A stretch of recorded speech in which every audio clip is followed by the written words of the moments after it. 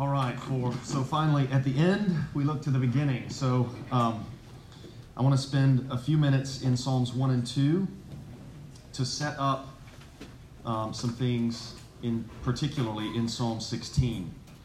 So I am going to assume that you have at some point studied or maybe memorized or maybe heard someone preach on Psalms 1 and 2.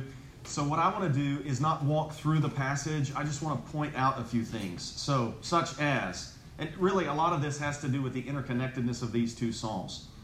So the first word of Psalm 1, blessed, is the first word of the last line of Psalm 2. Blessed. Blessed are all who take refuge in Him. And this, again, contributes to this dynamic that I was alluding to between the one and the many, because in 1:1 you've got blessed is the man, and then in 2:12 at the end, blessed are all who take refuge in Him. And it's ashrei in both places. It's the same Hebrew term. And this also creates this blessed inclusio around these two psalms, which joins with other features of the two psalms to create a profoundly interconnected set of two psalms. So, for instance, right after it says, blessed is the man who walks not in the counsel of the wicked, well, that counsel of the wicked is what we see in 2:1 through 3, when they are taking counsel together in 2:2. The kings of the earth set themselves, and the rulers take counsel together. So if you ask, what's the counsel of the wicked that this blessed man doesn't walk in? Well, it's the rebellion of 2:1 through 3, where they're trying to throw off the reign of Yahweh and His Messiah. And then in 1:1c, if A is blessed is the man, B is who walks not in the counsel of the wicked, C, nor stands in the way of sinners. This is the way in which the sinners will be destroyed or perish in 2:12. Kiss the Son lest He be angry, and you perish in the way. And then He doesn't stand in the way of sinners, nor sits in the seat of scoffers. So you've got these seated scoffers in 1:1, and in contrast to that, in 2:4, the one who sits in the heavens laughs at them. So these humans, they've seated themselves, and they're scoffing at Yahweh and His Messiah. And in 2:4, remarkably, surprisingly, Yahweh is scoffing right back and holding them in derision in 2:4. We could go on this way. There are many points of connection. There's a scholar who used to teach at Southeastern Baptist Theological Seminary named Robert Cole, and he's written a book called Psalms 1 and 2, Gateway to the Psalter. The book is about 200 pages long, and it's all on the interconnectedness of Psalms 1 and 2. So there's a lot that could be said about this topic. The last kind of thing that I want to say here about Psalm 1 in particular is that this blessed man is likened to a tree planted by streams of water. And I think that's evoking the garden that Yahweh planted in Eden in the east, and there were these rivers that were there in Genesis 2, 8 through 10. So I think that this is Edenic imagery in Psalm 1, and you have this blessed man who is like the Garden of Eden, and then I think in Psalm 2, he's identified as the Lord's Messiah. With that, let me draw your attention to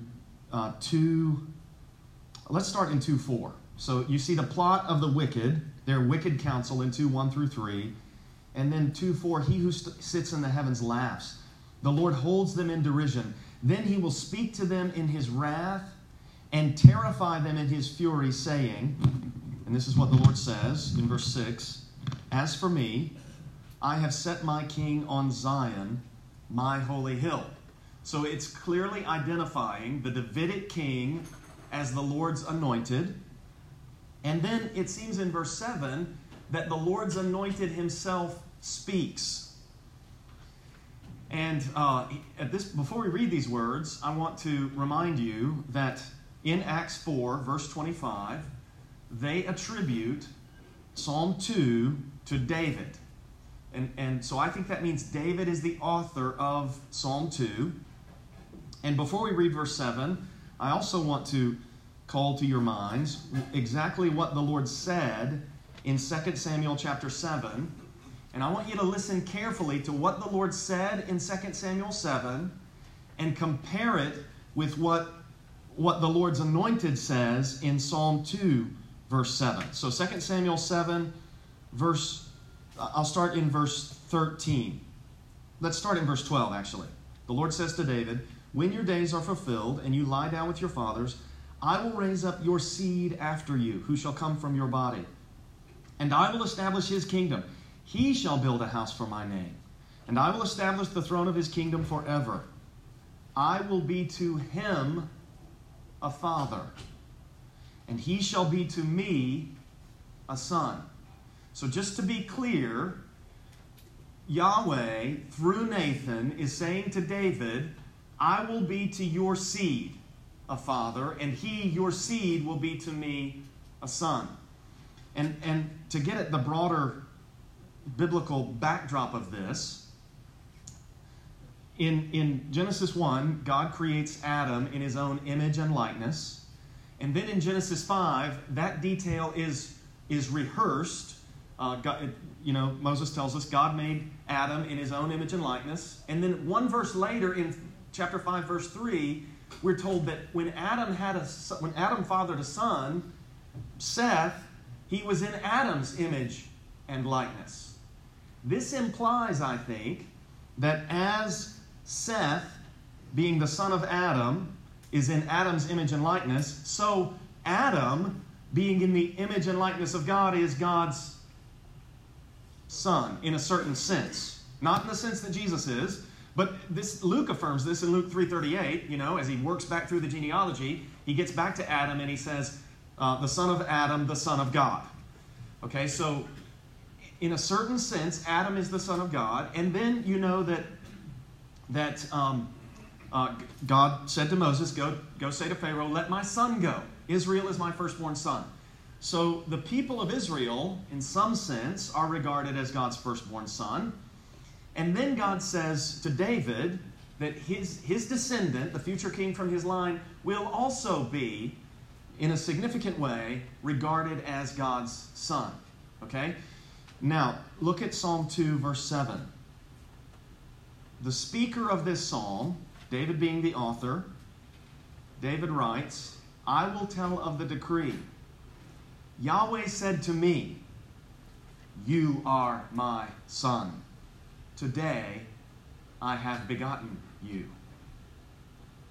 Now, I've tried to highlight the way that in 2 Samuel 7, Yahweh said to David through Nathan, not "you will be my son," but he, the descendant, the seed, the offspring, will be a son to me, and I will be a father to him.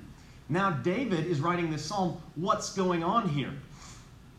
Well, I would propose that David, you could do this a couple of different ways. You could say David has adopted the persona of the future descendant and speaks as that person. Or you might say David, the author, envisions that future promised descendant, whom he will refer to in Psalm 110 as his Lord. David writes as though that person speaks these words. But however we put this together, David is writing these words, speaking in the first person singular, but the words that he writes apply really to the seed promised to him, not in the ultimate sense to him directly. Everybody clear on what I'm saying there, okay?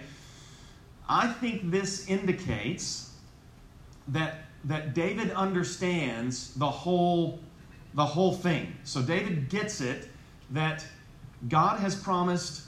This is what Luke presents Peter saying in Acts chapter 2 on the day of Pentecost.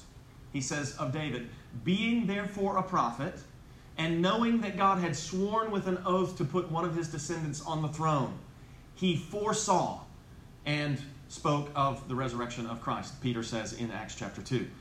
So I think that what Peter says about David is right, that David understands the promises, he understands the patterns, and when you put the promises and the patterns together, I think David understands that when he speaks of himself in the first person singular, yes, it applies to him and the historical literal David, but it's also an installation in a pattern of events that is going to be fulfilled in Jesus. And I say that to take you to Psalm 16. So, and I just hinted a second ago that we're headed toward Acts 2. So what I'm trying to do here again is understand what's happening in the Psalter that leads Peter to make the kinds of claims that he makes in Acts chapter 2. And what I want to do is I want to see how we got from the Psalter to Acts 2, and I want to understand the logic that informs Peter making the claims that he makes. So let's start into Psalm 16 here. Psalm 16, a miktam of David. Preserve me, O God, for in you I take refuge. I say to Yahweh, you are my Lord. I have no good apart from you. As for the saints in the land, they are the excellent ones in whom is all my delight. The sorrows of those who run after another God shall multiply. Their drink offerings of blood I will not pour out, or take their names on my lips. So David is refusing the idolatry that some of his contemporaries are engaging in. And then verse 5 is very interesting in light of the kinds of developments that we see in the Old Testament. The Lord is my chosen portion and my cup. You hold my lot. The lines have fallen for me in pleasant places. Indeed, I have a beautiful inheritance.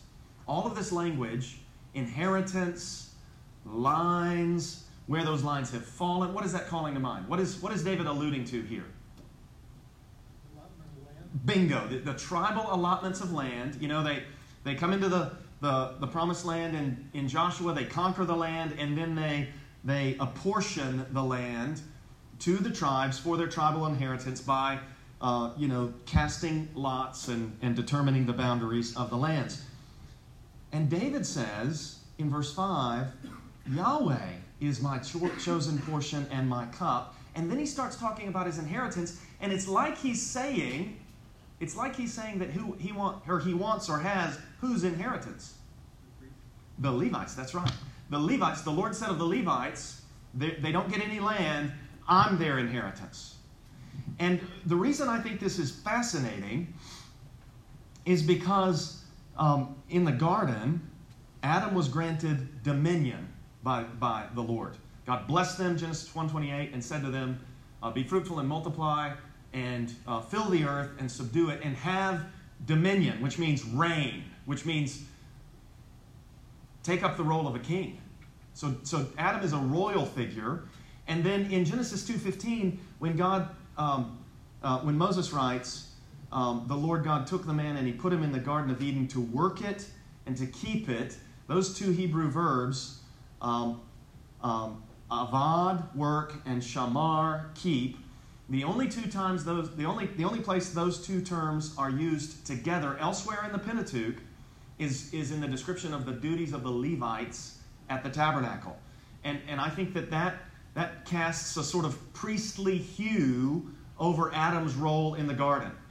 And I would contend, following Greg Beale and other people, Peter Gentry, Steve Wellham, these guys, I would contend that Adam is a royal priest in the garden. He's not explicitly called a royal priest, but he's doing what a king does, exercising dominion, and he's doing what a priest does. I think they don't translate it work and keep. They translate it, I think, serve and guard, which are just synonymous ways to translate avad and shamar. And then you have that figure Melchizedek in Genesis 14, who's both king and priest. And then the people of Israel are to be a royal priesthood, a holy nation. And now here's David, who's the king, talking as though his inheritance is the inheritance that belongs to the Levites, Yahweh himself. It's interesting. The lines have fallen for me in pleasant places. Indeed, I have a beautiful inheritance. I bless Yahweh who gives me counsel. This again recalls Psalm 1. He doesn't walk in the counsel of the wicked. He delights in the Torah. That's how Yahweh gives him counsel, through the Word. I bless Yahweh who gives me counsel. In the night also my heart instructs me. I think this reflects the fact that David, when he wakes in the night, or maybe even while he sleeps, the scripture that he has memorized, on which he meditates, it keeps communicating with him. And then he says in verse 8, I have set the Lord always before me. Because he is at my right hand, I shall not be shaken.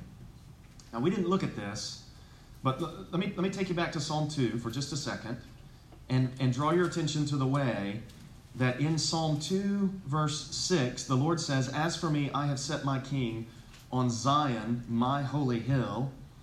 And then look at 3:4. David says, I cried aloud to the Lord, and he answered me from his holy hill.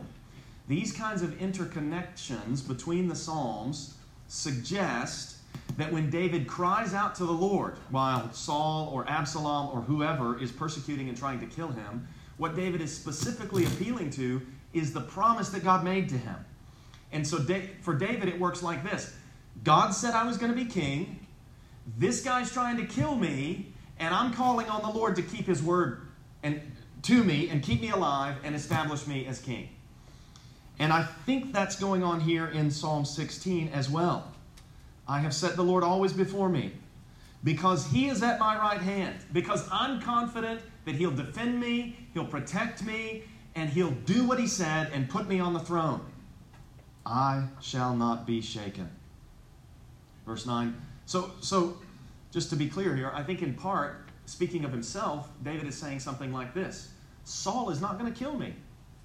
Saul is not going to be able to put me to death because the prophet Samuel anointed me. And Yahweh thereby declared, I'm going to be king. So I'm confident Saul will not prevail. Therefore, verse 9, my heart is glad and my whole being rejoices. My flesh also dwells secure. For you will not abandon my soul to Sheol, or let your Holy One see corruption. You make known to me the path of life. In your presence there is fullness of joy. At your right hand are pleasures forevermore. Now, some of these statements, they go beyond mere human life, don't they?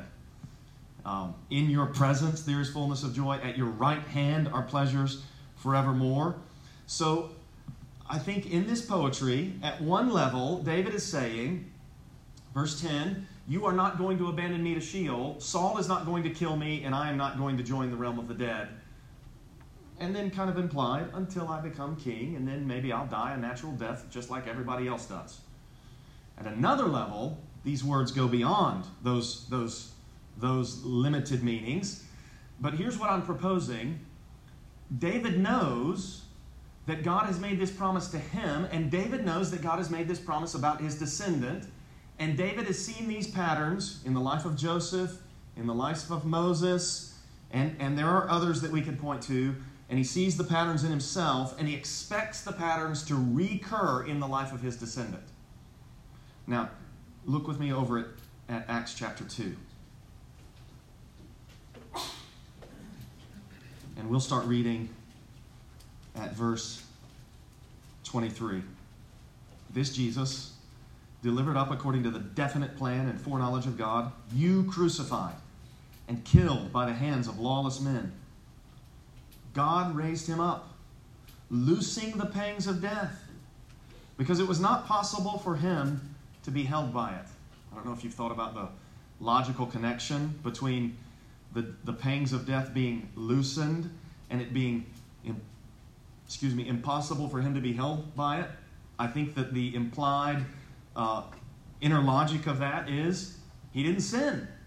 The wages of sin are death. Jesus didn't sin. Death had no claim on him. And then he says, verse 25, look carefully at these words. For David says, concerning him, I saw the Lord always before me. David says, concerning him, and then David starts speaking in the first person singular. And if you're going to be one of these sort of, I think, you could use all kinds of overly literal interpreters of the Bible, insensitive interpreters of the Bible. You might object, wait a minute, David's not talking about him at all. David's talking about himself. But to say that kind of thing, I think would fail to recognize that in speaking of himself, David is speaking of him. But the necessary idea that makes that claim work is the idea that David understood himself to be a type. And if David understood, he understood the precursors, and he understood himself to be a type, then you can say, in speaking of himself, David spoke of him. Because he understood, I'm an installation in this typological pattern that is going to be, it's going to recur and be fulfilled in the life of this descendant that's been promised to me. So then you get the quotation of Psalm 16 in verses 25 through 28. And all through it are these first-person singular statements. I saw the Lord always before me, for he is at my right hand, that I may not be shaken. Therefore my heart was glad, and my tongue rejoiced. My flesh also. It goes on. And then look at verse 29. Luke presents Peter saying, brothers. And again, Peter is trying to persuade people who don't at this point believe in Jesus. Peter is speaking to an audience that doesn't recognize him as an authoritative voice. So this has to be persuasive. And apparently it was, because 3,000 people bought it, you know. And they didn't buy it because Peter had authority, right? They didn't buy it because this is already Bible, and they just have this attitude of, well, whatever the Bible says, that's what goes. No, Peter is trying to persuade people that don't believe. And he says in verse 29, I may say to you with confidence about the patriarch David that he both died and was buried, and his tomb is with us to this day. And what he's saying there is that text, there might have been a sense in which it was true of David's life, if you want to read it as David's confidence that God is going to keep him alive until God makes him king and protect him from Saul. But it's not ultimately fulfilled in David, because he died. And we can go to his tomb. Then verse 30.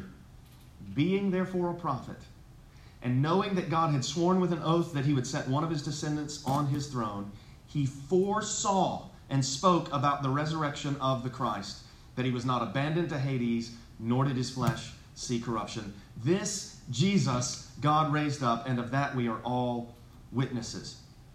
So I think that Peter is making the kind of argument that I'm trying to exposit here, that in speaking of himself, David has to be speaking of himself. There's first-person singular pronouns all through there. But in doing that, he's also speaking of the one to come. And he's speaking of the one to come on the basis of the oath that was sworn to him and his wider knowledge of these Old Testament precursors and patterns and types. Now, I want to go to Psalm 22, and I want to try to show something similar going on there. And then I want to go to Isaiah and show something similar going on there, and make an argument that in all these places, you've basically got the same kind of dynamic at work, okay? So if you would, look with me now at Psalm 22. And then after okay, go ahead. Can I stop you on the Acts 2 one just for a second? Yes. Is Peter able to make these connections because of the progress of Revelation? So in one sense, after Christ's death, burial, resurrection, he's able to make the connection because he has greater revelation. Well, I'm going to argue that, so I'm arguing right now that David understood it. Okay. And I'm going to argue that Isaiah understood it. Now, I think that these kinds of connections could very well be the kind of thing that Jesus exposited on the road to Emmaus. And it's maybe the kind of thing that Jesus opened the minds of his disciples to understand in Luke 24. But I think that David and Isaiah... They should have seen the pattern. They should have, like, if you understood Scripture like David, you should see the pattern. Yeah. Peter should have seen the pattern. Maybe he finally does. Maybe he did before. You know, with some of the things he said to Jesus, clearly he did see. That is right. Right. That's right. So Psalm 22. I just heard somebody say, maybe it was here at this conference, somebody quoted to me a scholar who had said, well, obviously the New Testament just wrenches Psalm 22 right out of its context. Was that here? Was I talking to somebody here this weekend? Maybe it was I can't remember who it was. But within the last 7 days, was that here? Within the last 7 days, someone said the words to me, the New Testament totally disregards the context and original meaning of Psalm 22. And I just reject that reading. Somebody was asking me, who was it? Was it you? Somebody named me the scholar. I can't remember who it was. Anyway, yeah.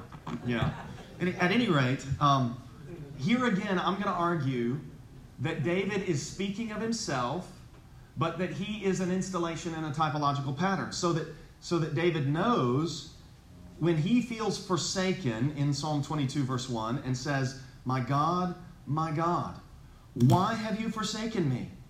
I think he anticipates, well, Joseph felt forsaken, Moses felt forsaken, I feel forsaken, the seed is going to feel forsaken. Why are you so far from saving me? And then look at verse 7. All who see me mock me. They make mouths at me. They wag their heads. He trusts in Yahweh. Let him deliver him. Let him rescue him, for he delights in him. This is quoted in Matthew 27, verse 43. These statements are all, they just pervade the crucifixion narratives. And then I'm going to pass over, well, let's start reading in verse 14. David says, I'm poured out like water, and all my bones are out of joint. My heart is like wax. It is melted within my breast. My strength is dried up like a potsherd, and my tongue sticks to my jaws. You lay me in the dust of death. I think that David probably experienced a near-death experience. He was probably in a situation where he was almost killed, and he's speaking of that experience in these terms. And then he goes on, and he says in verse 16, for dogs encompass me, a company of evildoers encircles me. They have pierced my hands and feet. That last line, they have pierced my hands and feet, it's kind of a disputed interpretation of the Hebrew text. You can see there's a footnote on in the ESV. I don't want to get into that issue right now. I don't think it's necessary to see David typifying what Christ would experience. I think the passage still does that, even if you interpret that line some other way. Verse 17, I can count all my bones. They stare and gloat over me. They divide my garments among them, and for my clothing they cast lots. Again, this is alluded to in the Passion narratives. And then the salvation seems to come at the end of verse 21. You have rescued me from the horns of the wild oxen. And then after the rescue, so it's like there's this near-death experience from which David has been delivered. And it's almost like resurrection from the dead when he's delivered from that near-death experience. And I'm inclined to think that if we had asked David, you keep talking about things like the dust of death and then how the Lord delivered you, what's your conclusion about this? I think he might say, well, Joseph, they reported back to Jacob that he was dead. And Moses, when he was separate from the people of Israel, he was as good as dead to them, to his family. And so, in a figurative kind of way, when those guys were brought back, it was like they were alive from the dead. In fact, I think that language maybe is even used in the Joseph narrative. This son of mine was dead, and behold, he is alive again. Isn't that language used of Joseph? When Jacob realizes that he's alive? And I think David might say, if all these patterns are going to be transcended, maybe the seed is going to die and rise from the dead. I don't know that for certain, but maybe he had a thought like that. I think it was our brother that just walked in that was talking to me about somebody saying Psalm 22 was ripped out of context in the New Testament. Was that you? Anyway, it's okay. I think we were talking about that the other day. Then a transition. Yeah, just drew attention to you. Yeah, good. Verse 22, the transition happens. David says, I will tell of your name to my brothers. In the midst of the congregation, I will praise you. Okay, so he's in this bad situation. He feels forsaken. He gets delivered at the end of verse 21. And now he's proclaiming God's great salvation to everybody that's aligned with him, everybody that's on his side, everybody that's part of the congregation of the righteous in verse 22 and following. Okay, so I'm arguing that David is talking about himself, aware that he typifies the one to come, aware that he's an installation in the pattern that's going to be fulfilled in the death and resurrection of Jesus, the salvation that God accomplishes in Jesus. All right? Look with me at, if you got a bookmark, stick it here in Psalm 22. Look with me at Isaiah chapter 8. In Isaiah chapter 8, Isaiah has been confronting King Ahaz. And part of the confrontation involves the names that Isaiah has been giving his children. So in 7:3, the Lord said to Isaiah, "Go out to meet Ahaz, you and Shear-Jashub." So the exile hasn't happened yet. And Isaiah has named this kid Shear-Jashub, which means a remnant shall return. which is, a prophecy of destruction is inherent in the name. A prophecy that we're going to get exiled is inherent in the name, a remnant shall return. So Ahaz, he doesn't think they're going to get exiled. And here's this prophet who's named his kid, a remnant shall return. That's going to be an awkward confrontation, when Isaiah walks up and he's like, "Hi, King Ahaz, have you met my son? His name is a remnant shall return." And Ahaz, he's going to know what this implies. And then in 8:1, the Lord said to me, "Take a large tablet and write on it in common characters belonging to Maher-shalal-Hashbaz." And then Isaiah approaches the prophetess. And verse 3, "And she conceived and bore a son, and the Lord said to me, call his name Maher-shalal-Hashbaz," which means they're going to plunder us fast. So here it is again. They're coming. They're going to defeat us. They're going to plunder us fast, and a remnant shall return. So the names are saying judgment's about to fall. We're about to get exiled. And then there's this other kid in the context here whose name is Immanuel. With us is God. And this is what he's trying to say to Ahaz, and Ahaz is not getting it. Let's pick this up now in 8:11. "For Yahweh spoke thus to me with his strong hand upon me, and warned me not to walk in the way of this people, saying, do not call conspiracy all that this people calls conspiracy, and do not fear what they fear, nor be in dread." So at the beginning of chapter 7, Syria, a kingdom to the north, and Ephraim, the northern kingdom of Israel, they've joined together, and they're conspiring against King Ahaz to remove him and put the son of Tabeel in his place. You read about that all through Isaiah chapter 7. That's the conspiracy in the context. And Isaiah is saying, don't fear what they fear. Because the Lord said through Isaiah, "It shall not stand," 7:7, "and it shall not come to pass." Verse 13 of chapter 8. "But the Lord of hosts, him you shall honor as holy. Let him be your fear, and let him be your dread. And he will become a sanctuary, and a stone of offense, and a rock of stumbling to both houses of Israel, a trap and a snare to the inhabitants of Jerusalem. And many shall stumble on it. They shall fall and be broken. They shall be snared and taken." And then verse 16, "Bind up the testimony, seal the teaching among my disciples." Isaiah seems to be saying something like this: I've declared the word of God to King Ahaz. He has rejected it.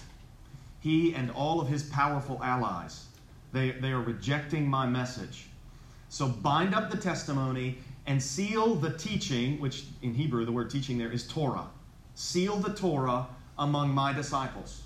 So Isaiah's got this small group of people around him who are hearing his word, and they're embracing it. And Isaiah says, all right, the culture at large has rejected us, so we're going to preserve the testimony and we're going to preserve the Torah in our little small band of disciples. Verse 17, "I will wait for Yahweh, who is hiding his face from the house of Jacob, and I will hope in him. Behold," verse 18, "I and the children whom Yahweh has given me are signs and portents in Israel from Yahweh of hosts, who dwells on Mount Zion." Now, if we were to go through the rest of the book of Isaiah, Isaiah does the kind of thing that David does in the Psalms. Isaiah speaks of himself, and I think he speaks of himself conscious of the way that he's a type of the one to come. For instance, Isaiah 61, "Behold, the Spirit of the Lord is upon me, and the Lord has anointed me to preach good news." Right? Isaiah speaking in the first person singular, and there's a sense in which the Spirit of God is upon him, and he is appointed to preach good news. But there's another sense in which that's going to be fulfilled in the guy that's going to unroll the scroll of Isaiah in the synagogue in Nazareth. and read that text and say, today this scripture is fulfilled in your hearing. Now, with all that in mind, look with me over at Hebrews chapter 2.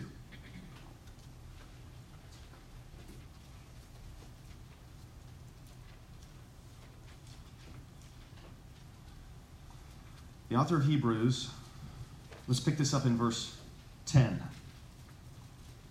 He's talking about Jesus in verse 10, and he says, it was fitting that he, for whom and by whom all things exist, in bringing many sons to glory, well, this is God, should make the founder of their salvation, that's Jesus, perfect through suffering. For he who sanctifies and those who are sanctified all have one source. I think he who sanctified is Jesus. He who sanctifies is Jesus. Those who are sanctified are the people of Jesus. The one source is God the Father. That is why he is not ashamed to call them brothers, saying, and now he quotes Psalm 22, I will tell of your name to my brothers. In the midst of the congregation, I will sing your praise. Now here's the move I think the author of Hebrews is making. He's saying David had a group of people around him that he proclaimed God's salvation to. And thereby David typified Jesus and the group of people around him to whom Jesus would proclaim God's salvation. Verse 13, and again, I will put my trust in him. And again, and here he quotes Isaiah chapter 8, the passage that we just read, behold, I and the children God has given me. So, again, I think the analogy is the same. Isaiah had these kids and this remnant of disciples who were embracing his message, and Isaiah was in solidarity with him, with them, with that group of people. Jesus has these disciples, and in the language of Isaiah 53, he shall see his offspring. He shall see his seed. So, in a sense, Jesus has offspring in the people that believe in him. And so the author of Hebrews, I think, is making the same kind of analogy between David and his people and Jesus and his people that he makes with Isaiah and his people and Jesus and his people. And in both cases, I think that David and Isaiah are conscious of the way that they typify the one to come. And they're conscious of the way that they are the key representative for God's people and that they're the instrumental mediator through whom God is going to deliver his people in their day, and then their role will be fulfilled in the one who is to come. Questions, comments, thoughts, clarifications, objections, disputations, anything you want to go after in response to what I'm saying here?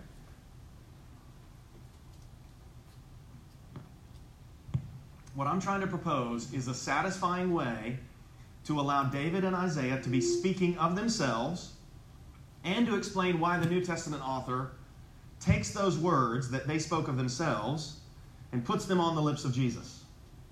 And I don't think it's persuasive to say something like, well, David wasn't in fact talking about himself. Because if that's the case, then in Isaiah 8, when Isaiah says, I and the children whom God has given to me, and it's clearly talking about She'ar-Jashub, Maher-Shalal-Hashbaz, and maybe Emmanuel. In fact, Isaiah is not talking about himself and his kids. Isaiah is, looking into the future and projecting what the Messiah is going to say someday, and I just don't think that's persuasive. So this seems to be just a natural way that David, Isaiah, the apostles read the Bible.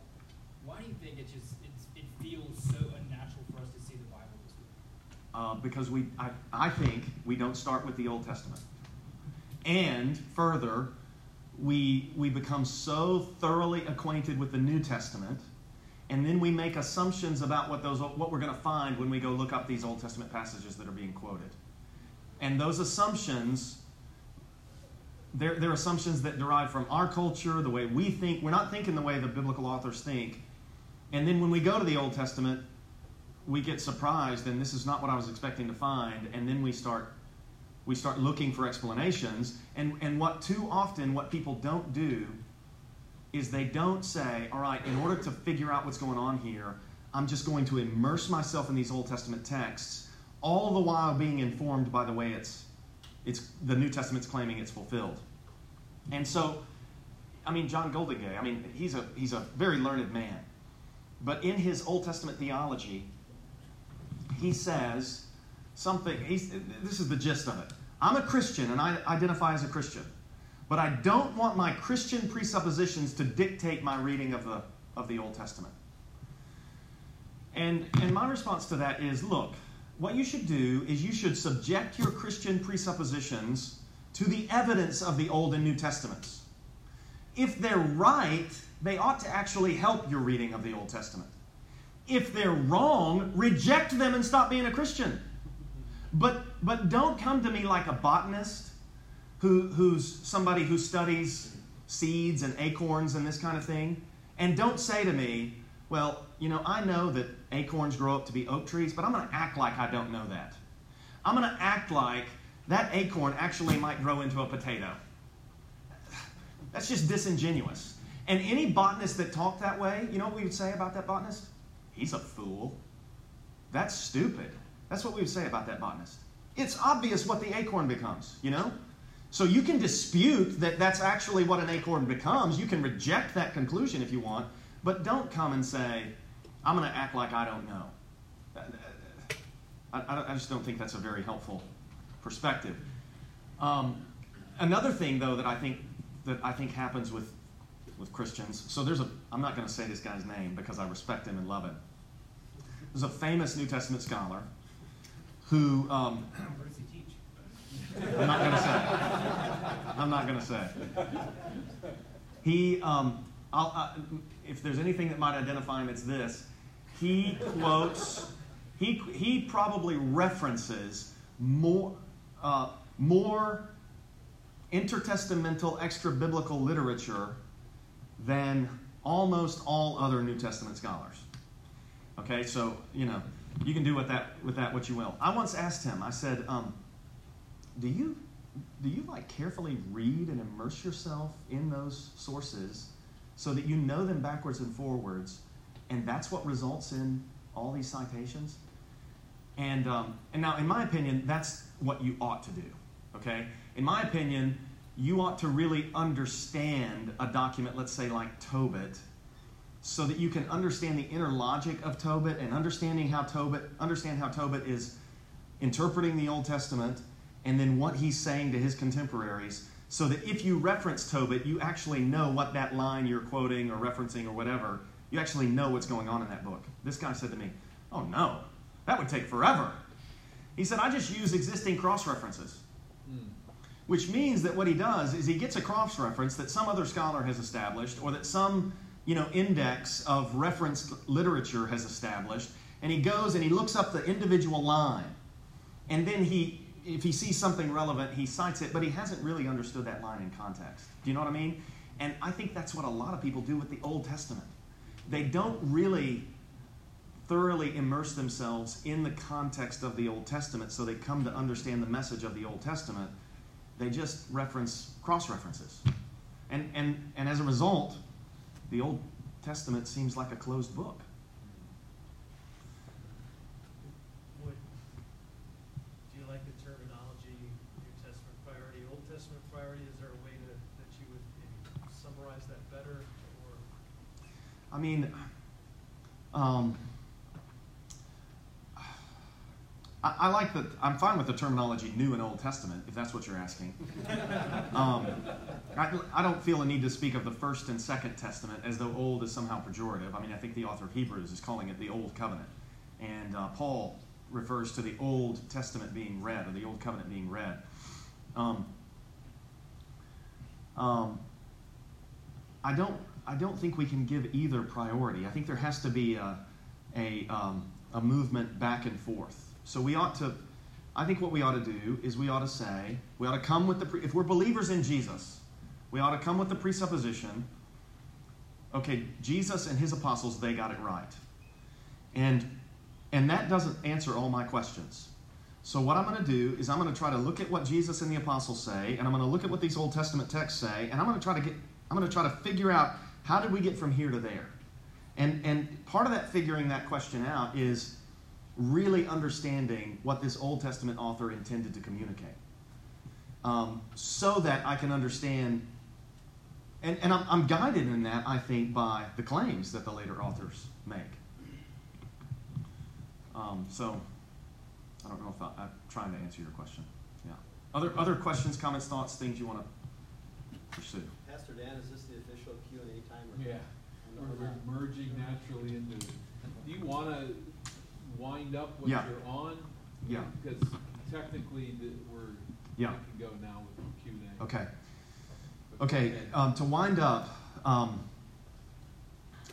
I'll just say, I think that this approach, coming at this, so what I'm alleging here is that Moses, for instance, understood that there were significant events that had happened prior to him, like events that happened with Abraham, that preview or prefigure what would happen in his day.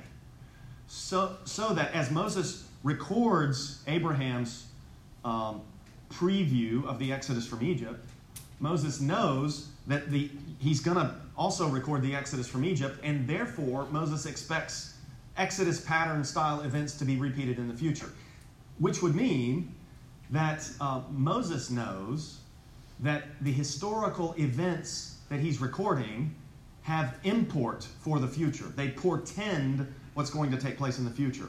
And I would also say that applies to the parallels between Joseph and Moses' own life. Thus, when authors like the authors of Samuel, or people like David or Isaiah, when they come along and they pick up those things and they make installations in the typological pattern, they're taking their cues from Moses, who thought these things portended the future, and they themselves also are following the intentions of Moses and making installations in patterns of historical events that the sovereign God is guiding that portend what's going to take place in the future. And thus, the New Testament authors claims that Adam was a type of Christ. You know, Paul, 1 Corinthians 10, these things happened to them. The ESV renders it as examples, but the Greek term there is tupikos. These things happened to them, you might say, typologically. And they were written down for our instruction, on whom the ends of the ages have come. So I think that Paul's claim that these Old Testament events were typological is a claim that is in keeping with the intention of the Old Testament authors. So that there's a correct interpretation of earlier Scripture all through the Bible. That's where I'll conclude. And I think this applies to Psalm. Conclude. It applies to Psalm 16. It applies to Psalm 22. I think it applies to Psalm 45 and many other texts. It's at work in those passages when, like for instance, when Judas is about to betray Jesus, and John writes, "This took place to fulfill the Scripture. He who ate my bread has lifted his heel against me." I think there was probably a historical traitor that David dealt with, and that is being fulfilled as Judas betrays Jesus. So we want to do here, just for a few more moments, is give you a chance to ask a question about anything that's been said or anything other than has been said that you want to talk to either of us about. Jim's got 3 out of 4, so 3 out of 4 questions should go to him at least. But I'll weigh in if it's appropriate. That could be from our sessions, but really anything that you'd like to ask him. Thank you.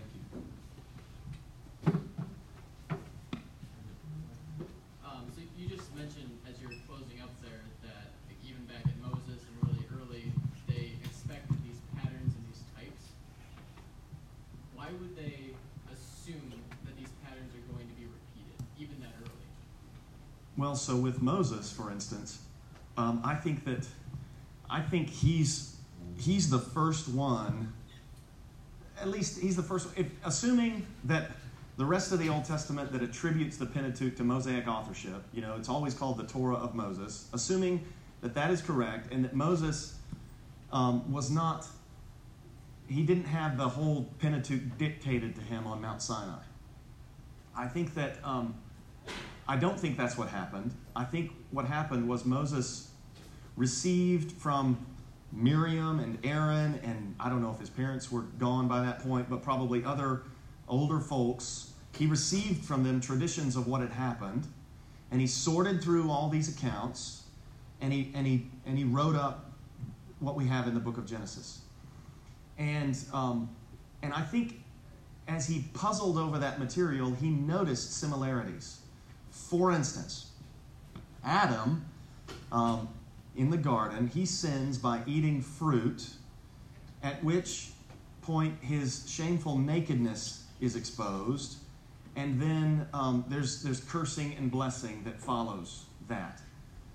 Noah sins by means of the fruit of the vine, at which point his shameful nakedness is exposed, and then there's cursing and blessing that follows. And there are other things that we could point to that would indicate that Moses is treating the flood as a kind of decreation, because God He's separated the waters to cause the dry land to appear. Well, now the waters are closing over the dry land. It's like an undoing of creation. And then in the same way that in Genesis 1, the Spirit of God was moving over the waters, in Genesis, I think it's 8, God remembered Noah, and he caused a ruach Elohim, a spirit of God, a wind of God, to move over the waters, and as a result, the dry land appears. So it's like there's a new creation when Noah gets off the ark. It's almost like, and Noah is told, I think this is why Moses is careful to note that God spoke the very same things to Noah that he had spoken to Adam. Be fruitful and multiply, right? So it's like Noah is a new Adam in a new creation who experiences a new fall, and then there's a new cursing and blessing, and then there's a new, chance at life, even though they're sinners. So I think Moses is seeing these things, and he's like, man, these things keep happening. And then I think this is why the sister fib thing is recorded twice with Abraham and then again with Isaac. I think Moses is... And here's what I would suggest to you.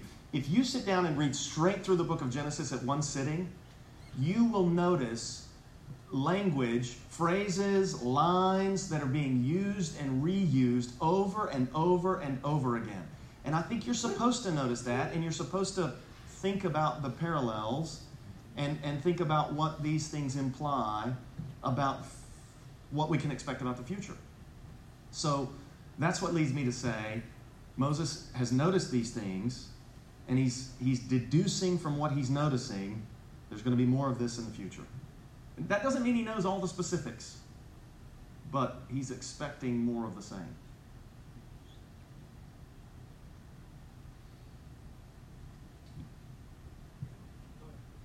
So you said at the beginning that you talked about this movement of New Testament people interpreting the Old Testament, maybe specifically the Psalms, with new meaning.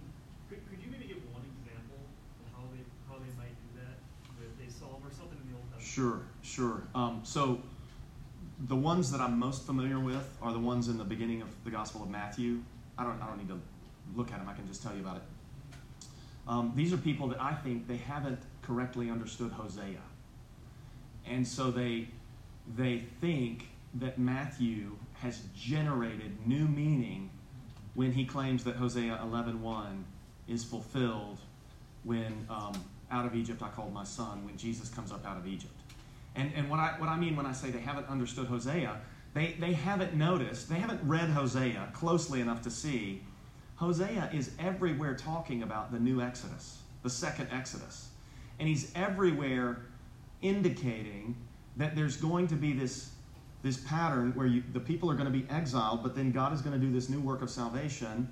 And as he brought the people out of Egypt and into the land of promise, he's going to do this new Exodus in return from exile for them.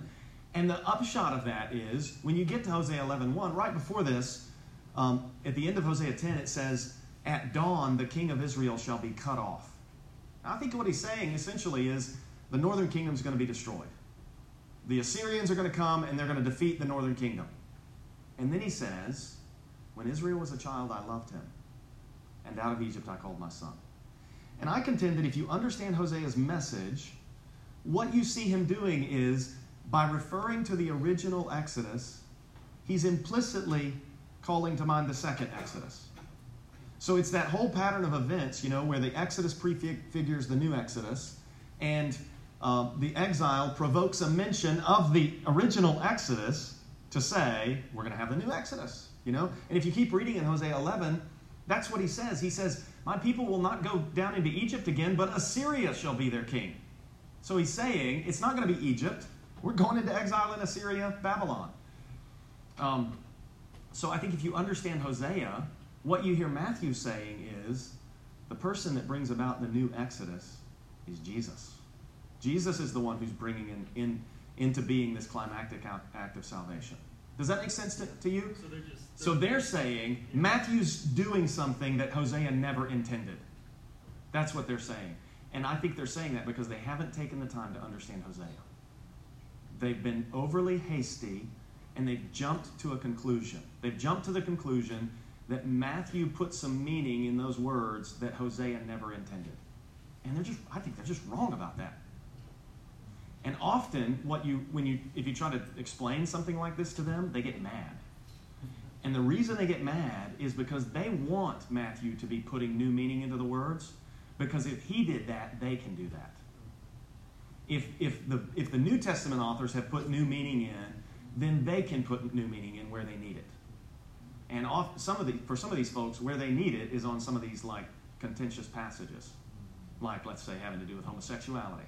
You know, if you can put some new meaning in, you can make it where, as long as maybe they're moral in their same-sex relations, it's okay. And so to say to them, no, actually that's not what Matthew's doing. Well, you're undercutting their preferences and you're upending their agenda, and that's when, you know. Paul. I don't know how much has been said in this setting about your current work on Psalms, the commentary, but maybe just fill these guys in on where that's at, and then, So, the body of the commentary is written. I have an 800-page Word document on my computer that I'm editing my way through, and I have the first draft done, and I'm going back through and I'm finding places where I need to clean things up. I need to add in extra thoughts to make things make sense, and I need to finish writing the introduction. And I'm hoping that maybe I can finish that by the end of the year. We'll see if I can pull that off. And then once I'm finished with it, then it'll go to the publisher. It's Broadman and Holman's commentary series, the Biblical Theology for Christian Proclamation. Lord willing, it'll be a 2-volume commentary on the Psalms. So. I just want to ask you, can you talk a little bit about like, okay, so Psalm 22, the type points to Christ, but in what way does the type point to all of us that we can say these things in the Psalms? Thank you. Great question. I think it's as easy as quoting Peter. He left us an example that we should follow in his steps. And Jesus even said, take up your cross and follow me. And with that, we didn't look at Psalm 1 in detail, but I talked a little bit about how the individual blessed man is like the template or the pattern or the exemplar for the congregation of the righteous. So they live like he lives. And I think that's the way that that's the way the king was intended to function in ancient Israel. The king, in a patriarchal society, the father is sort of the head of his household, and then the patriarch is the head of his clan, and then you'll have a patriarch of the tribe, and the patriarch of the whole nation is the king. And I think that's why when David comes out of the cave on one occasion, he says to Saul, my father, my father. Why are you out here chasing around a dead dog? But he's calling Saul his father, even though Jesse's his father. Well, Saul's the father of the nation, and Saul is supposed to be the exemplary Israelite, but he's not. So I think the king in the Psalms is the exemplary Israelite. He's the man of the Torah. He's the righteous man. He's got clean hands and an upright heart. And this is who Jesus is. He's the one who lives the way that we should live. And he tells us, take up your cross and follow me. And Peter says, he left us an example that we should follow in his steps. So that's how I would say we should follow Christ. Two-part question. First, are you familiar with Abner Chow's work at Master's Seminary? Because this is along the same lines in his new book on hermeneutics. Yes. Okay. Yes. It's excellent. It seems to tie in a little bit. I Yep. know- Abner and I think we're moving in the same direction. Oh, okay, I'm super excited about that. Yeah. Second question, in light of that is, for the pastor in the trenches, week in and week out, preaching through the text, coming up with Old Testament quotations and having 17.5 hours left in the week, or 4 or 15 hours or Or less. 15 minutes. 15 minutes left in the week Yeah. to do a sermon. Yeah. This is daunting when you consider this approach. I think it's right, and I love it, and it's super helpful, but it seems to me that I need to go back to that Old Testament passage. If I had all the time in the world, I'd do the Hebrew translation. If I had all Sure. the time in the world, I'd get commentaries on Sure. Hosea. Sure. If I had all the time in the world, I'd read my Bible through 5 times to see. Well, so I put that one first. Okay. Because I think what happens to us, this is what happens to me. If I read a commentary first before I do my own work on the passage, Yeah. I start thinking in the terms that the commentator has laid down for me. Okay. He directs my thoughts. So I want to go to the text first. And then I want to do my best to figure out what I think the text means, and then go look at the commentators. And then there's some people that I trust, you know. So I think that the commentary on the New Testament's use of the Old by Beal and Carson is generally good. My favorite Old Testament scholar is Stephen Dempster, and right after him is T. Desmond Alexander, and right after him is Paul House. So these guys, Dempster, Alexander, House, if they've addressed the passage I'm dealing with, I want to see what they say. And then on the New Testament side, guys like Beal and Schreiner and some others, these are guys that I know are operating with similar kinds of assumptions that I'm making, which is that the later biblical authors have rightly interpreted earlier texts. And they're going to try to explain the passage from that perspective. Thank you. So, kind of a little bit off that, when Acts 20, when Paul was speaking to the Ephesian elders, and he was saying, I did not shrink back from declaring the whole counsel. What did he have in mind when he was saying the whole counsel? In the relation to all these connections and such? Yeah. Well, I don't, sometimes, I'm not sure, to be honest with you. I think what he means is, I didn't cowardly back away from anything that was going to be controversial among you, but I taught everything that the Scriptures reveal. But I don't know what the flashpoints would have been in his day. Maybe if we looked at Acts and Ephesians, we might see some things and be able to make some suggestions about that. Yeah, I mean, I think in some contexts, backing down from preaching the whole counsel of God might mean avoided passages like Romans 1:21 and following, and 1 Corinthians 6:9 and 10, and these passages that say homosexual behavior is sinful, and even, I mean, Romans 1, God gave them over to the lust, to the desires of their hearts, you know, so it's even the desire for this that is a condemnation. So in other contexts, depending on where you are, backing away from the whole counsel of God might mean not teaching people the relationship between divine sovereignty and election and human responsibility and these kinds of things. I'm not sure what the difficult areas were for Paul in Ephesus. Maybe a positive side of it too. I think he left nothing that was structurally necessary to understand the Bible. He didn't leave off eschatology, for instance, or something like that. He gave them a structure to understand all of Scripture. Probably could not have possibly read every word with them, but he had a sense he has prepared them to know the Scriptures and study them the rest of their lives. Amen. So following up a little bit with Jeff, your view is that these Old Testament authors, in many cases, understood that they were theological. Is it fair to say that is a minority view among those who take the Old Testament seriously? And where did you start going down It's probably a minority view, but I have no way to assess that.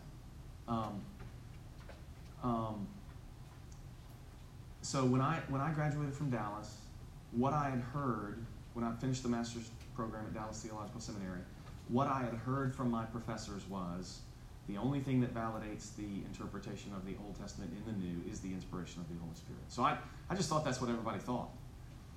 And I'm sitting in a PhD seminar with Tom Schreiner, and the seminar is on 1 Peter, and we get to 1 Peter chapter 1, verses 10 through 12, where Peter says, concerning this salvation, the prophets, the exact wording is escaping me right now, but he's like, they made careful search and diligent inquiry into the person or time to which the Spirit of Christ within them was pointing when they prophesied of the suffering and the glory, or it's something like that. And Dr. Schreiner says, I think that Peter has correctly interpreted the Old Testament here, and that the New Testament authors are teaching us how to interpret the Old, and that they're good models for us. And it so surprised me that I almost fell out of my chair. I mean, I reacted like, I was like appalled, And he's like, "What's wrong with you?" And I said, this is what I said. I said, "Well, I've never heard anybody legitimate say anything like that." And then he goes, "Well, maybe I'm not legitimate." And then he said, you should go get G.K. Beale's article, Did the Apostles Preach the Right Doctrine from the Wrong Text? And so I went and read that, and Beale, that's just sort of the fountainhead of the bibliographic paper trail. I started looking at who he was referencing, and I just started chasing down the arguments that people were making. So that's what started me on this path. And I think that the best evangelical interpreters have always thought this way. So I'm not saying there aren't deviations and variants, but I think sort of the mainstream of the remnant across church history, even though they might have worded it slightly differently, they've basically gotten it right. I've got a quotation in my Psalms commentary from Jonathan Edwards. He doesn't put it exactly the way I put it, that David understands himself to be a type. He says something like, I can't remember how he says it, but I think we're saying the same thing in different words. Now, that may just be me wanting to identify with Edwards, but I think Edwards is saying what I'm saying. Do you think David saw his enemies as a type? And if so, how would that affect the way that we pray through the Psalms? Yeah, I think he understood that the kind of opposition that he was receiving was the kind that Moses received, and the kind that Joseph received, and probably the kind that his seed would receive. I think he wrote Psalm 109 with that in view.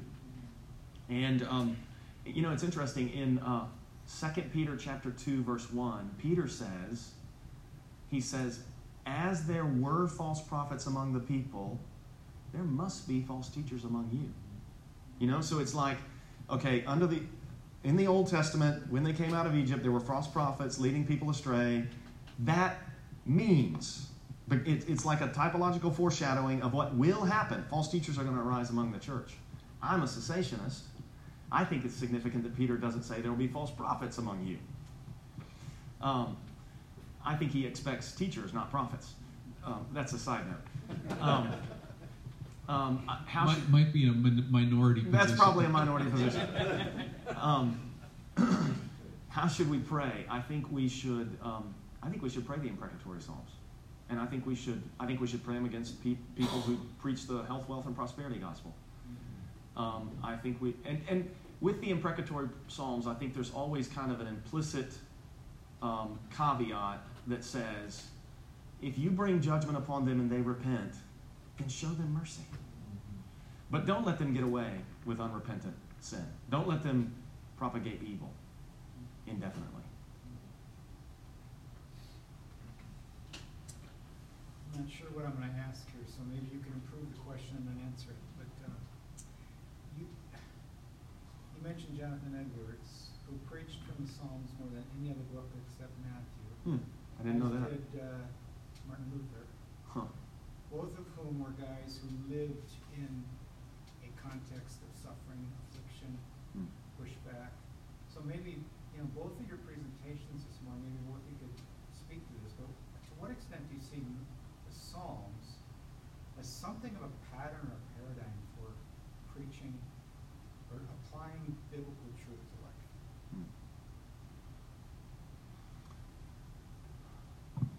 I think that, from what I understand, Luther was encouraged to teach Psalms, and he taught through Psalms, and then he taught through.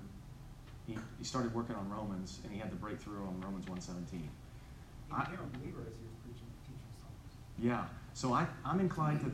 I think that the Psalms are so operating on God's promises and the response of faith to those promises, and that belief in what God has promised informing the lamentations and the prayers and the hopes and so forth, that Paul has correctly interpreted Psalm 32 and Romans 4. And so I'm inclined to think that studying the Scriptures would have set Luther up to understand justification by faith when he gets to the Apostle Paul. And I think that it also teaches us that the life of the believer is a life of persevering in faith, even when the evidence seems to be going against what it is that we're hoping in. I would want to read some more Luther and Edwards, which I haven't done and probably don't have time to do anytime in the near future, but that's my inclination. Part of why I asked that is because it doesn't seem like the Psalms gets the press it deserves. Well, I think in terms of New Testament quotations, I think if I remember correctly, Isaiah is the most quoted, and then Psalms, and then maybe Deuteronomy. But maybe just those three are the most quoted texts from the Old Testament in the New. I don't remember how the numbers fall out. But it gets pressed in the New Testament. It does. I'm talking about contemporary. Sure, yeah. There's an app that a student of Don Whitney has developed that takes you through 5 Psalms a day. Praying the Psalms, is that what it's called? Yeah. 5 Psalms. Is it called 5 Psalms? It's called 5 Psalms, yeah. Yeah. His book is Praise. Yeah. And it doesn't take him consecutive. Oh, it doesn't. Jumps around, yeah. Every 30. Yeah, okay. Yeah. Pastor Dan, this is a quick question I wanted. If you only had 2 commentaries in the book of Daniel, which would you recommend that would maybe take a little bit of this approach? I know I've read your book. I'm reading it. I'm only 3/4 of the way done. But that's more of a biblical theology. It does help for interpretation. Right. But I'm talking this sort of commentary. Right. I like to get one more technical commentary and then one more expositional commentary. So I would go with Andrew Steinman. I think there are 2 N's on the end. It's in the Concordia. He's a Missouri Synod Lutheran, and he's a very conservative Old Testament scholar. He's really good. I think he's in Chicago area at one of the Concordia seminaries in Chicago. I think he may be at St. Louis. I can't remember. But it is a massive commentary. I mean, like probably close to 1,000 pages on Daniel. So I would go with that one, and then I would probably get either something like, I think Dale Ralph Davis has a recent book on Daniel, or I might get Brian Chappell's book on Daniel. I'd get something that was more pastoral. So I tend to, if I'm only going to get 2, I tend to get something that's technical and then something that's more expositional.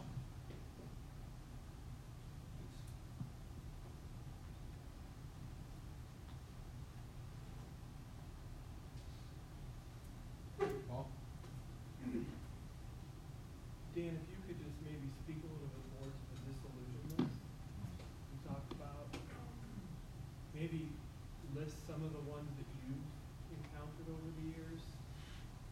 Just focus a little bit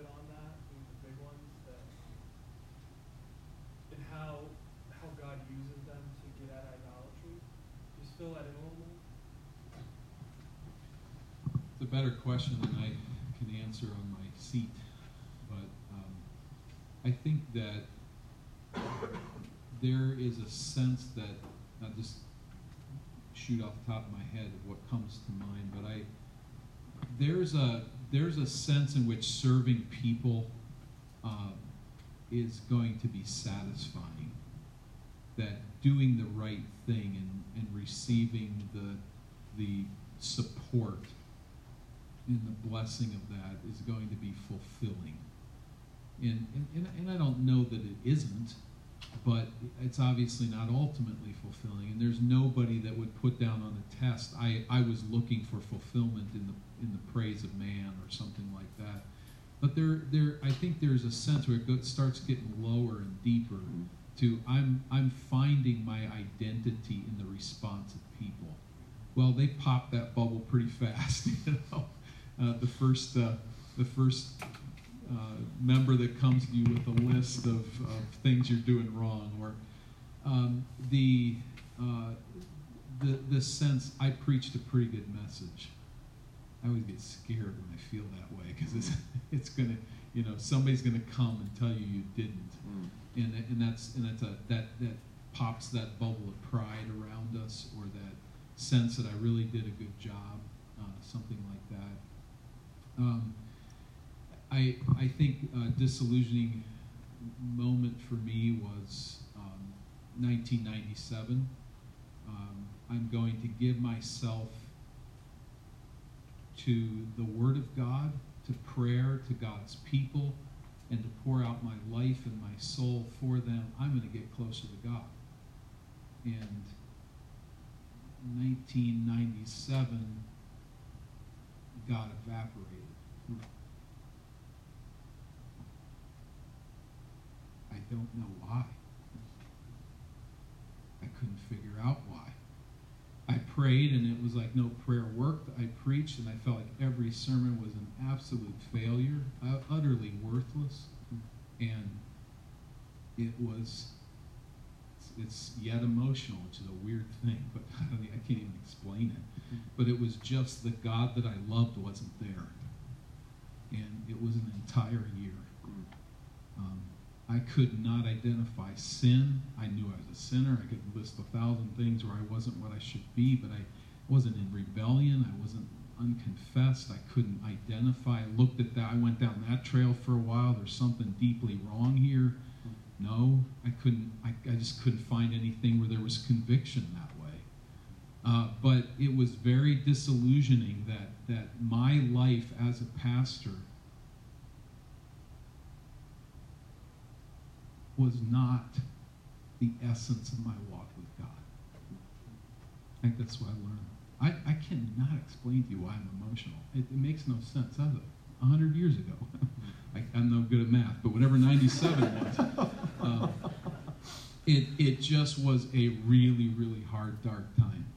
And I think that was a valuable time to be disillusioned of the idea that pastoral ministry was my closeness to God. I don't look at it even now and say I had something totally wrong and God blew it apart, but it was just a reminder that my relationship with Him is not connected to my shepherding of people. Although there's another way of saying that it is, and it needs, and most of it's hugely beneficial. As I'm preparing sermons and working with people and praying and bringing the church before the Lord, I am drawing close to Him through that. But I just think it was kind of to say, that's not it. That's not what our relationship is, just you coming as a pastor to me, but it's you coming as my son. Those are things that come to mind. Certainly the foolish perceptions that we have of what's going to work, how it ought to work, how you think.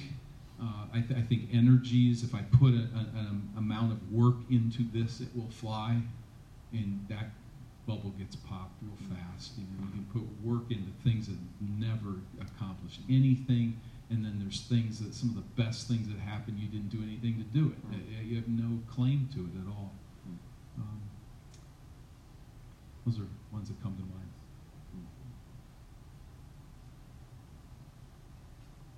Where do you fall on the covenant dispensational spectrum as a biblical theologian? Yeah. I appreciate what my colleagues are advocating with this. They call it progressive covenantalism. Other people call it new covenant theology. I'm fine. I like that. Yeah, I like what they're saying. It's kind of, I would say it's between covenant theology and dispensationalism. So that if dispensationalism is heavy on discontinuity and covenant theology is heavy on continuity, I think new covenant theology is where the Bible is. You heard it here. Yeah, or progressive covenantalism, however you want to describe it. As you went through the Psalms, how they interpret the Old Testament, you brought up some things that I hadn't seen before about the crushing the head of the serpent and those things. One of the key stories, of course, in Genesis is the fall, the story of Adam and Eve. And I was just trying to think, is that alluded to in the Psalms? I can't think of a place like that line in Hosea 6 where it says, like Adam, they sinned. But I think that the Psalms, and really the whole Bible everywhere assumes the fall, and the evidence for this is the fact that everybody wears clothes. Everybody everywhere wears clothes. There's not. So Peter ends. He wants to suggest that even in the book of Genesis, when you get to Noah and he's a blameless man and he walks with God, he responds to that by suggesting that maybe Moses is showing that not everybody has been affected by Adam's fall. In response to which I would say, well, what he needs is a group of people living naked and unashamed in the garden in the direct presence of God. That's what he needs. If you want to claim that not everybody has been affected by the fall. And so I think that the alienation that so often crops up in the Psalms is reflecting the fact that we've been driven out of God's presence. But I can't think offhand of something that directly alludes to. I mean, I think a lot of the places where you have like the language of son of man or sons of men, I think it's helpful to translate those sons of Adam or son of Adam. But I can't think of an instance where the fall is directly referenced. I couldn't either. Yeah. Yeah. Jim, we are grateful for your ministry to us. Thank you as a church, but thank you for these churches represented here and each one that's gathered. It's just been a blessing to hear you expound Scripture, to talk through things that we've got to think about and how we discern the truths that are there. I think for the guys that are going back and going to crack out the commentaries here this week and write a sermon for Sunday, it's just a good reminder to us of the foundations that are there in the Old Testament.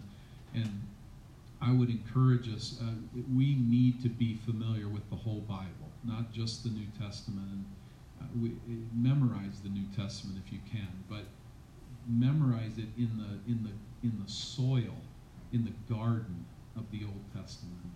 That's there for a reason. It's foundational to us, and I don't even like to use that word, but in some sense it is chronologically foundational to everything that's there. And this is, how can you not be inspired to study the Psalter, to understand the connections to the New Testament? And but I think we need to be encouraged. And as Jeff, I really feel what you're saying, that it's so hard to think of how can you do all of that time-wise. We have to find the ways we can by connecting to people that have written on these things. But I think just the awareness of it takes us back to what are the roots, what does the context say, and the commentary you mentioned, use of Old Testament and the New, but then commentaries that bring us out. We just want to be searching for them and strive and do the best we can. I would encourage us to don't try to be cute. I think what he's done here is I I appreciate it. I think it's good. I think he's demonstrated that all that's in the New Testament, quoting the Old, is treating the Old with integrity. It's truly interpreting what's there, not just assigning some meaning to it. But I think we need to be cautious as pastors. Make sure somebody said it, or you check it with somebody, as opposed to just kind of coming up with some neat idea that I have here. But don't be afraid to think that way and pursue that way. And it's really exciting when you see something and you didn't read it, and then you go somewhere and see somebody else confirm it. So that's probably a safe thing. But I think we've been helped so much, and thankful for just your servant heart, your willingness to leave a lot of precious things back in Louisville to come and spend some time with us out here in the hinterland. And please send the message. It's not all igloos. So people think that from time to time. But let me pray for Jim and pray for all of you. Again, we appreciate your being here. You can just fly. You guys got to get out of here and beat rush hour. So don't worry about moving anything. If you're able to stay as somebody that's in Eden here, maybe you could ask, but don't worry about that. We'll take care of it. Just go, and thank you for being here. Lord, we pray that Jim and all of us here would have safety in travel this afternoon. He's got a long journey ahead of him, and I pray that you'd give him opportunity to just refresh and read along the way. And as he enters back into his normal world here late tonight, by your grace, I pray that you would allow it to be a reunion with the family of joy and thanksgiving. And I pray that his family would have a sense that they have been part of this, that they have parted ways with him for a short time, but it's not easy, and I pray that they'd rejoice in the good that has come, and I pray that you would continue to do good through this teaching. Bless him in his labors. Continue to steer him to see your truth rightly and to be faithful to it and to proclaim the whole counsel of God without fear, as he's just mentioned here a few moments ago. May that be our task, to defend the truth that's been entrusted to us and to know that in your word there is a precious trust. And I pray that we would love it and grow in it and be changed by it. May Jesus be praised in each of our lives. In his name we pray. Amen.